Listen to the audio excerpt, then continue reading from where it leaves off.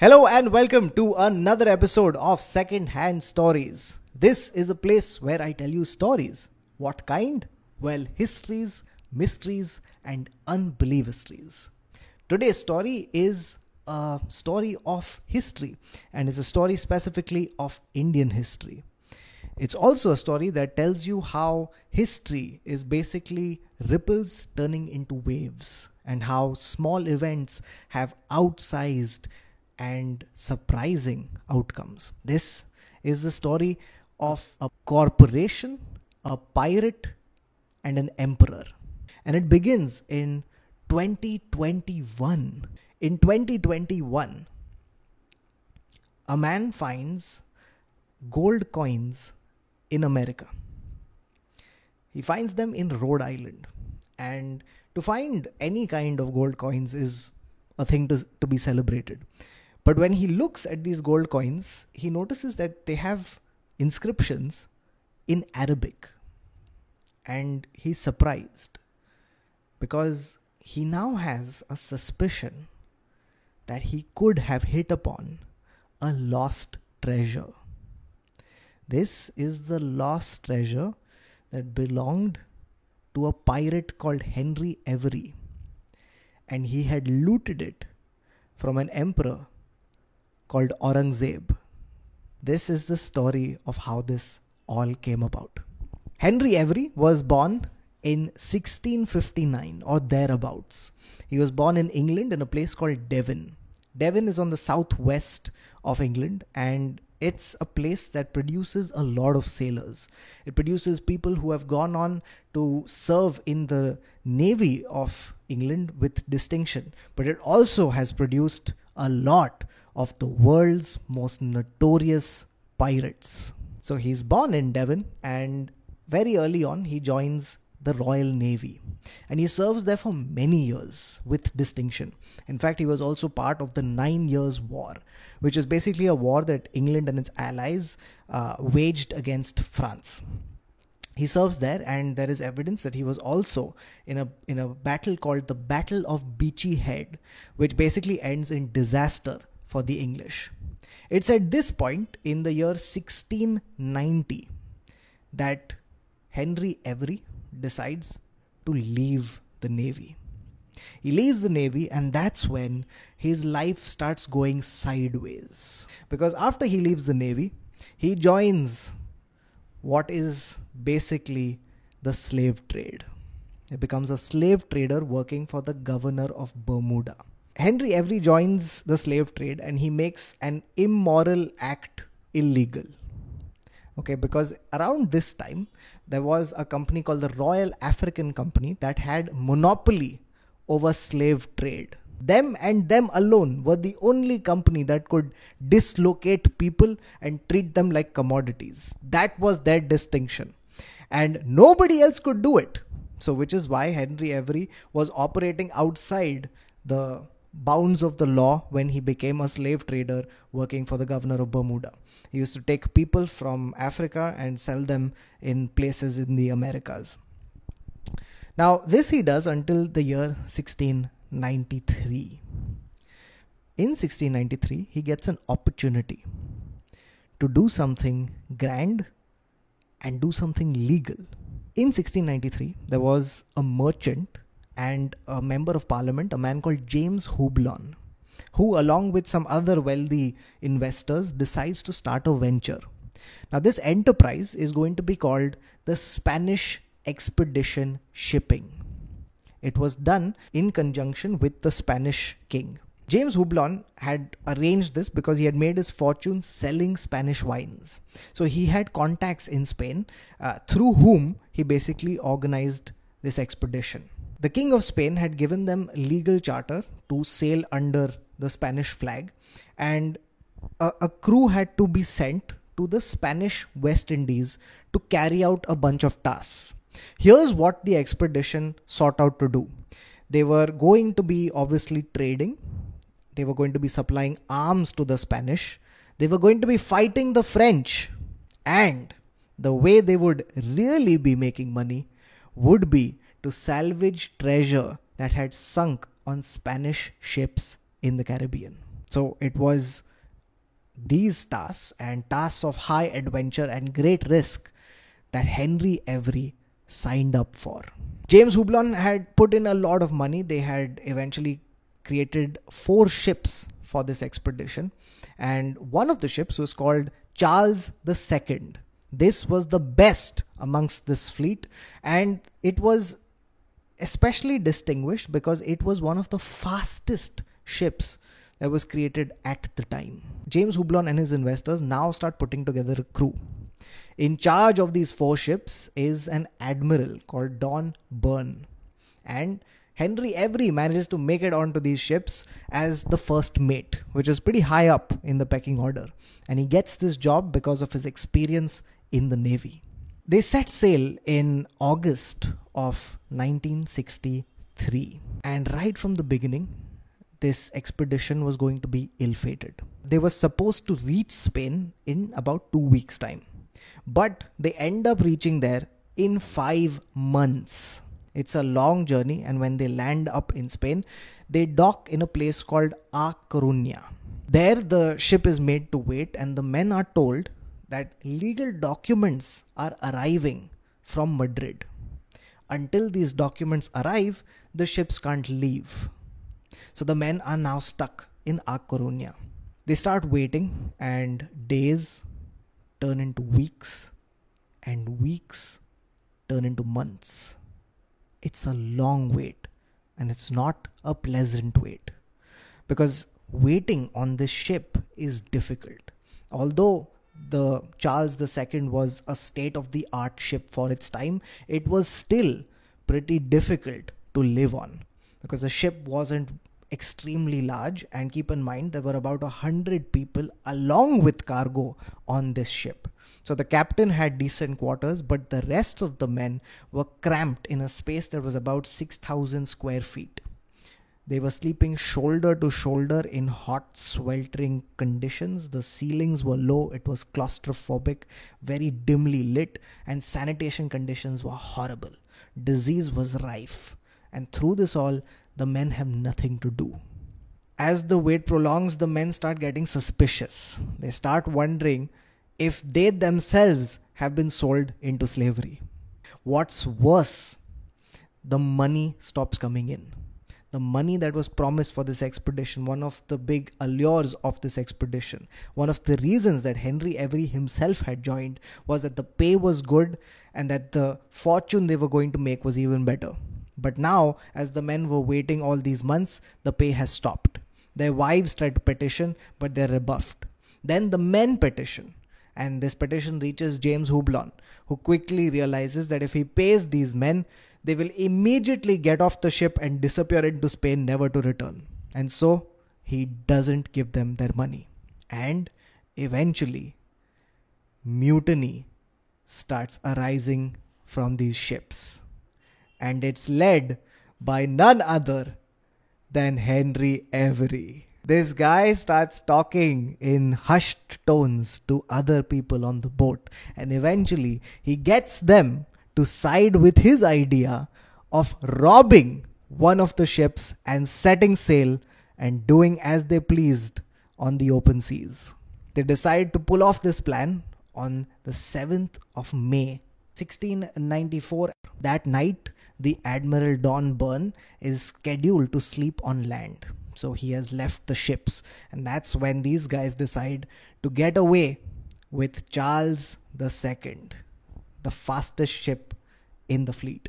The captain of Charles II happened to be ill that night. He was in bed, and when he wakes up, he sees that the ship is already in motion. He's shocked. He goes up to the deck, and he's met by Henry Avery. And he asks Henry what is going on, and Henry says, well, we're making a break for it. And at this point, he gives the captain a choice. It's a pretty generous choice. What he tells him is, either you can remain captain of the ship, but you have to side with us, or we'll let you leave. The captain decides that he's not going to join these men. He tells them that I'm not going to betray the owner of the ship. And so a longboat is lowered, and the captain and 16 other men are allowed to get on it. So the men leave, And as they're rowing to the shore, they look, and pretty soon the fastest boat in their fleet has escaped into the horizon. Henry Avery has converted Charles II into a pirate vessel, and he renames it into the Fancy. Now, as Henry Avery has led his men into piracy, many miles away in India, something else is unfolding. At this time, in 1694, the emperor of the northern part of India is Aurangzeb. He goes by the title Alamgir, which is basically universe conqueror. And considering the amount of land he had conquered, it was pretty apt for the time. Aurangzeb, at this point in time, is one of the wealthiest men in the world. He is the Jeff Bezos of the 1690s. And he was also, as we all know, he was part of the great lineage of the Mughals, starting all the way from Babur. He was going to be the last of the great Mughals, and he was also the most religiously rigid. He had also built a magnificent boat. The boat he had built was called the Ganj-e-Sawai. It was a 1,500 ton behemoth, and it was built for a very express reason. It was built so that Aurangzeb could send his extended court and his royal family to Mecca for the Hajj. This giant boat, the Ganj-e-Sawai, would set sail from India, and it would go all the way to Mecca by sea. Now, this was a pretty treacherous journey. The reason this was a very treacherous journey was because the ship had to go through a particular strait, a very small and narrow piece of water called the Bab al-Mandab. Now, the Bab al-Mandab is a strait that's in between Yemen and Africa. It's a very thin sliver of water, and it creates a bottleneck before you reach the Red Sea. Now, this piece of water is crucial because when this bottleneck happens, there are people lying in wait, and these people are pirates. These waters were infested with pirates. This strait is still there today, and it also forms a pirate's nest for Somalian pirates today. Because it used to go through these treacherous waters, the Ganj-e-Sawai is equipped with 80 guns. It had 400 soldiers on it and 800 pilgrims. It wasn't just a religious trip that it was going to make. It was also going to be doing trade. And so on this ship used to be calico, used to be spices, and a lot of gold. So the ship set sail, and it's going to be reaching Mecca and coming back. The year it's coming back is 1695. It was a full year after Henry Avery had created mutiny and taken away the Charles II, which he had now renamed the Fancy. Between the years of 1694 and 1695, the Fancy was pillaging and pirating. They were able to take down a lot of ships, which then led to a lot of profit, a lot of loot, and a lot of men joined them. Eventually, the numbers on the Fancy grew to 150 men. This included people who could fight, people who were sailors, and people who were slaves. Henry Avery was doing all these things because he had a plan. The plan was very simple. He wanted to bulk up his resources because he was going to pull off a heist. He takes this boat and starts sailing towards Yemen. And there he's going to wait because he has heard that an Indian fleet, which is extremely rich in bounty, is going to be passing by, heading back to India from Mecca. So the Fancy makes its way up the Bab al-Mandab, and it reaches a small horseshoe-shaped island called Perim, which is just off the coast of Yemen. And there they lie in wait, waiting for the Ganj-e-Sawai to come back. And as he's waiting at Perim, something strange starts happening. In Perim, ships have started coming in. One, then another, then a third, then a fourth, then a fifth. these ships have all come to Perim, and they have one thing in common. Each of these ships is being captained by a pirate. The pirates had all heard of this bounty that was about to float by, and each of them had come in seeking their fortune. Now Henry Avery realizes that either they can all squabble amongst themselves and risk losing the entire bounty, or they could cooperate. So he calls the captains, they have a discussion, and it's agreed that all these ships are now going to cooperate and collaborate. Henry Avery started off in the Royal Navy, and now he's commanding an armada of pirates. So the ships lie in wait. The idea was that they were going to hide out in the Strait of Bab el-Mandab and wait as the ships coming from Mecca would pass by. One night they've got lookouts waiting for these ships, but the lookouts don't look out. And the ships pass by in the night without the pirates knowing. The next morning they realize the mistake, but by then their ship with all their bounty has reached open waters. The pirates are obviously furious, and the lookouts must have been punished extremely severely, possibly marooned or killed. But they start giving chase. Now the Ganges Sawai didn't travel alone. It used to have a fleet of ships with it, including one other pretty large ship called the Fateh Muhammad. The Fateh Muhammad belonged to a man called Abdul Ghaffar, who was one of the richest men from Surat. And after a few days, the pirates are able to get close to the Fateh Muhammad, and a ferocious fight breaks out. A pirate ship called the Amity was the one that first engaged the Fateh Muhammad. However, the Fateh Muhammad is able to escape, but they're weakened, and their will and resolve has been crushed. So eventually when the Fancy comes close to it and the second battle erupts, the Fancy is able to overpower the Fateh Muhammad. And because of this, they are able to capture about $30 million worth of bounty in today's currency. It's a lot of money for these pirates, and the payout could have been successful. But they decide that they want to aim higher. They want to bring down the Ganges-Sawai. So the ships then start in pursuit of this big behemoth of a ship. It's a long chase that takes a long time, but Henry Avery is persistent. He has waited an entire year for this exact moment, and he knows that his ship is capable of catching up. The chase is extensive, and the Ganges Sawai thinks that it's almost made it out. They're close to Surat, not very far from the coast, when a person looking out from the deck of the Ganges Sawai puts an eyeglass, and in the distance he sees the Fancy with its pirate flags fluttering, and it's looking dangerous because of the speed with which it's covering water. He quickly calls the captain, a man called Muhammad Ibrahim.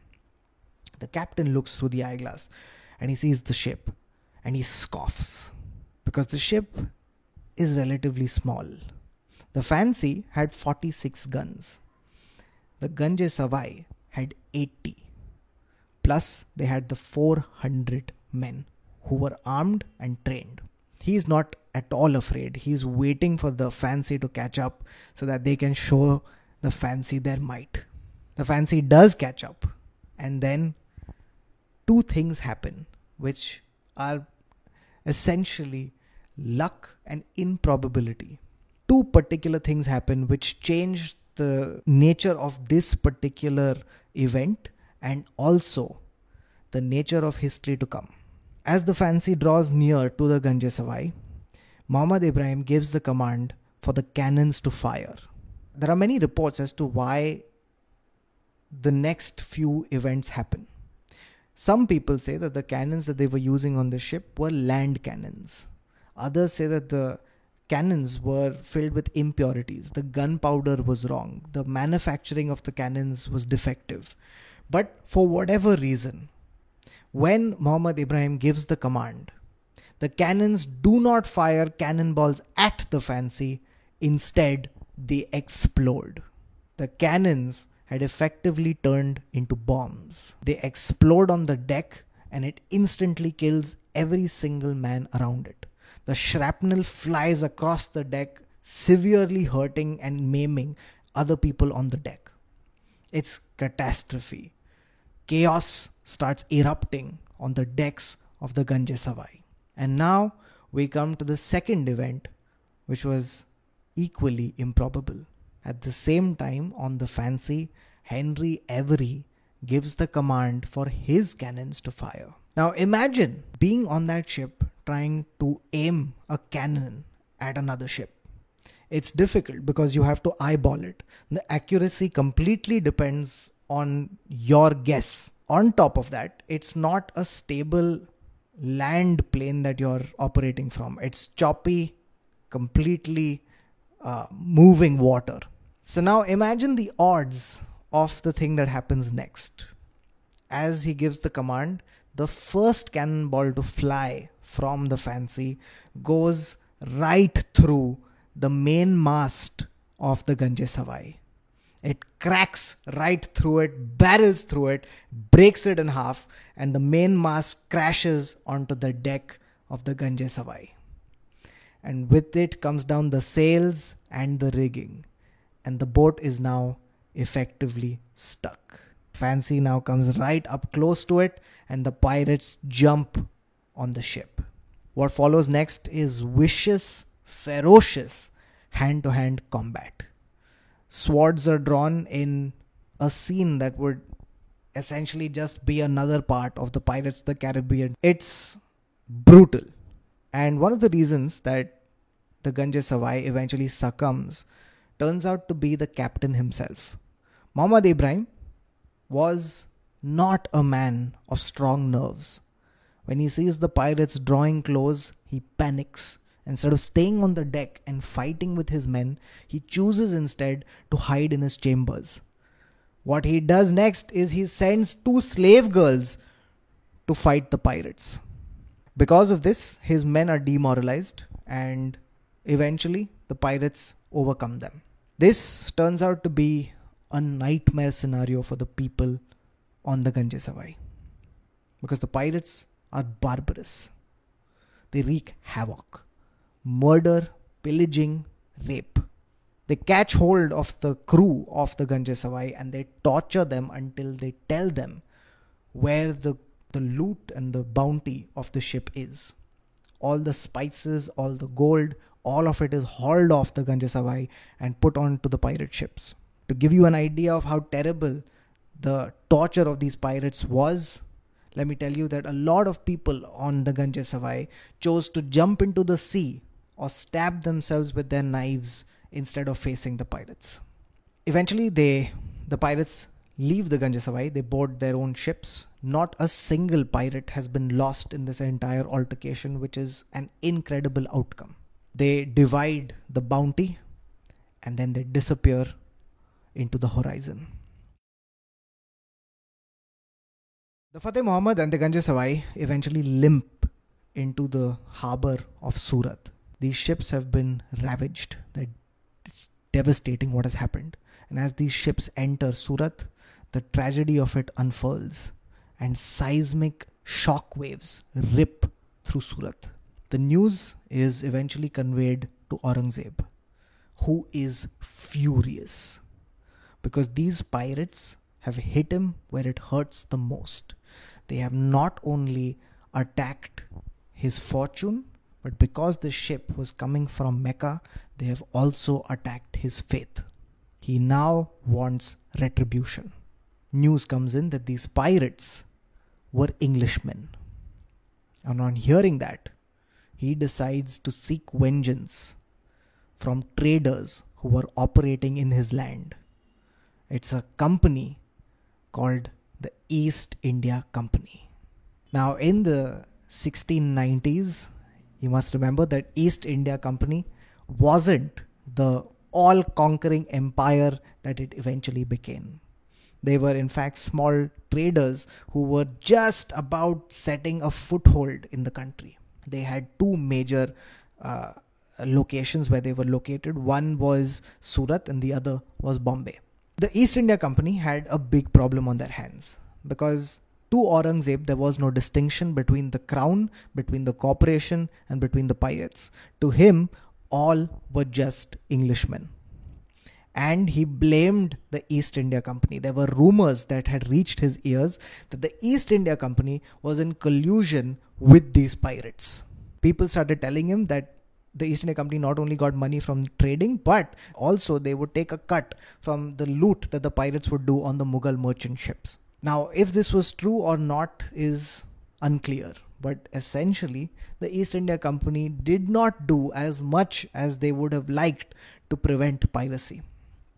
So pirates used to infest the waters and prey on all these merchant ships. Immediately after this happens, a mob gathers at the factory in Surat of the East India Company. The person heading the factory was a man called Samuel Annesley, and he's concerned. He shuts the gates and he's hoping that the mob will disappear. But the mob doesn't, because they've heard terrible stories coming back from the Ganges Savai. The governor of Surat arrives, and he is forced, because of public sentiment, to put everyone who works in the factory under arrest. Samuel Annesley and his men are chained in their factories, awaiting the verdict of Aurangzeb. In the meantime, they have written to Britain, denouncing Henry Every and writing in no uncertain terms that if England does not take a hard stance against pirates, there's going to be a huge future repercussion, because England has started getting a reputation as being a nest for pirates. And if piracy wasn't stopped, then future trade would be in jeopardy. So immediately, England, to pacify Aurangzeb, puts out this statement. They declare Henry Every to be an enemy of all mankind. It's the first time that an international manhunt for a single person begins. Military powers, international governments, local law enforcement, and amateur bounty hunters are all looking for Henry Every. This is not enough to pacify the wrath of Aurangzeb. Aurangzeb sends a very formal missive to the East India Company. He basically says this. He says that first, you must rid the waters of these pirates, and then you have to compensate us for the loss that we have incurred because of the pirates. And lastly, you must provide protection for the Mughal merchant ships. Samuel Annesley gets this missive, this letter, and he's intrigued, because in the last proposition of Aurangzeb, he sees an opportunity. The British government is already trying to rid the waters of the pirates. They're happy to compensate the Mughals for the loss. But it's the third thing, the request for protection or the demand for protection, that particularly gets his interest. Because Samuel Annesley realizes that if they offer the Mughals protection, they might get a foot in the door for getting complete control of the water. He realizes that the British have a good navy, they have the ships and the arms to provide this protection. All they needed was legal authority. And now Aurangzeb is giving it to them himself. In fact, he is demanding it. In fact, Samuel Annesley, the cheeky bastard, also decides that he is going to charge Aurangzeb for it. He thinks that it might also help the bottom line. So he has this idea that he's going to charge Aurangzeb protection money to protect him from British pirates. And also he's eventually imagining this idea of these fleets coming in, getting sovereign control of the water and pushing the other countries out. The manhunt for Henry Every begins, and it's difficult to trace his whereabouts. They see that after the pirates split the bounty, Henry Every made his way all the way to Bahama. There he bribes a corrupt official and he's able to dock there for a while. Then he and a couple of his other shipmates, they take a small boat called the Seaflower and they head towards Ireland. And that's when his trail goes cold. Henry Every disappears into history, vanishing with his loot. The loot he was able to plunder is worth in today's currency about $200 million. He disappears with it, never to be found again. But England have to set an example, not only to pacify Aurangzeb, but also to send a wider message to other people that they are trading with, that they have nothing to do with the pirates. To this end, they are able to catch a few of the people who were on the fancy when they did all this looting and plundering. One of the men they catch because he had sewed all the gold into his suit, and he was staying at an inn. When the maid came to clean his room, she folded his clothes, and then she realized that it was very heavy, and which is why she called the authorities in. This man was arrested, and immediately he turns on the pirates and tells the authorities everything that happened. They are tried, and eventually 6 men are hung. It sends a strong message that England no longer has any leniency towards piracy. The manhunt for Henry Every will go on for a long time. He remained enemy of all mankind for a long time. And the consequences of Henry Every was that eventually the British would be able to send fleets into the waters of India through legal authority. And after that, they are able to send armies. Eventually, Aurangzeb dies, and after him, chaos ensues. It's only in 1757, with the Battle of Plassey, that the British suddenly start becoming the empire and the force that we know them as today. And all of it couldn't have happened without Henry Every and his decision to loot Aurangzeb, which is why when those gold coins were found in America, it was cause for a lot of excitement. The hope is that these gold coins might finally reveal what happened to Henry Every, enemy of all mankind. So that's the story. I hope you enjoyed it. If you did, then please leave a like and a comment. I promise you, I read every single comment, especially the good ones.